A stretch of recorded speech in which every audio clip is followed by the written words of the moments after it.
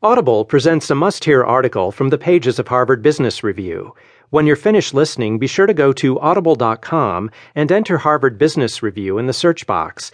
You'll find our extensive HBR archive and learn how to subscribe to our monthly audio edition. Now, in Managing the Intermediaries, Benjamin Edelman, an associate professor and a Marvin Bower Fellow at Harvard Business School, presents 4 strategies that can help savvy suppliers reduce their dependence on powerful online platforms. In our increasingly digital world, businesses and consumers have become starkly more dependent on a number of powerful platforms. Of course, platforms aren't new.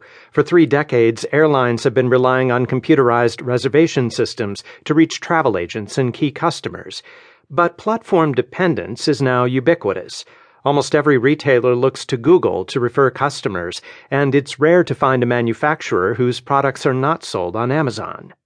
In many ways, this is a good thing.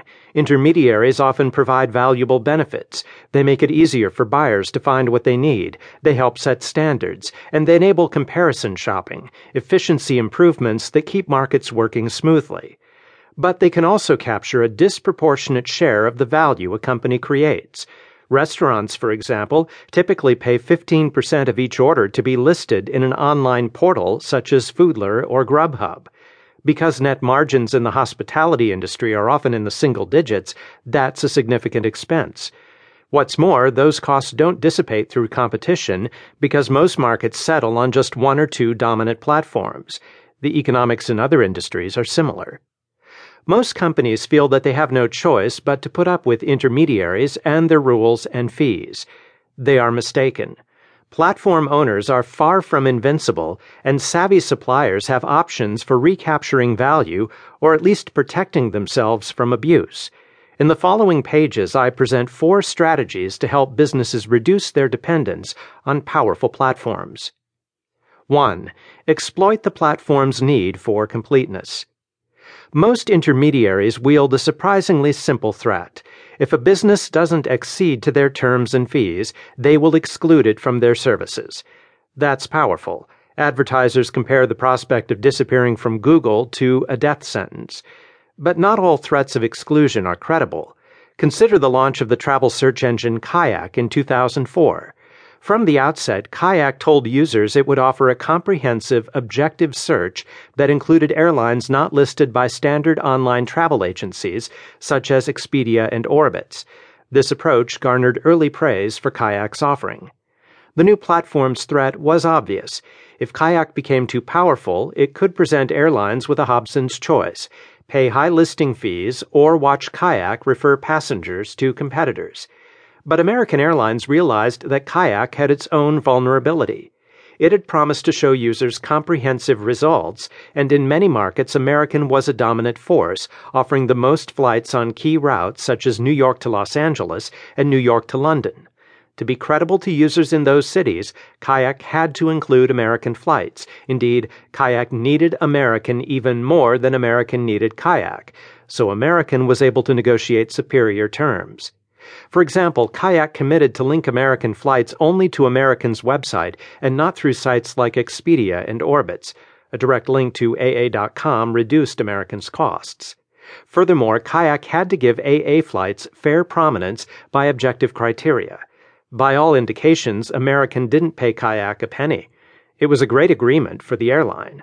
Most other airlines agreed to pay Kayak for the users it refers and never considered requiring it to link directly to their own sites.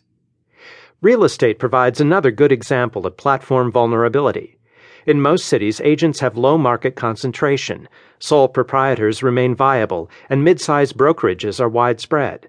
One might expect a few powerful online platforms to extract high fees from real estate professionals. But platforms need to list all properties on the market. A real estate portal with incomplete listings is much less valuable to house hunters. What's more, they cannot simply copy listing details from other sources. Some facts may be in the public domain, such as location and size, or non-copyrightable, such as asking price and days on the market, but reproducing photos of a property is understood to require permission from the agent that is marketing that property.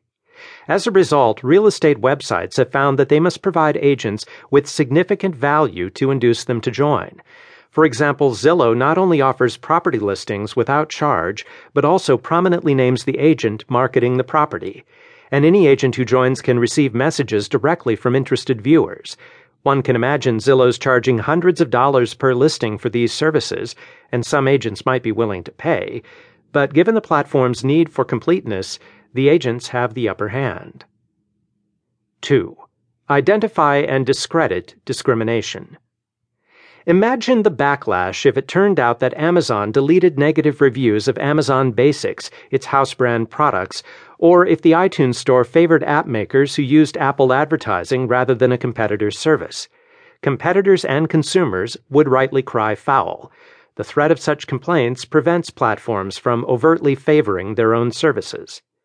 But potential backlash doesn't stop them from trying to discriminate against competitors in less obvious ways.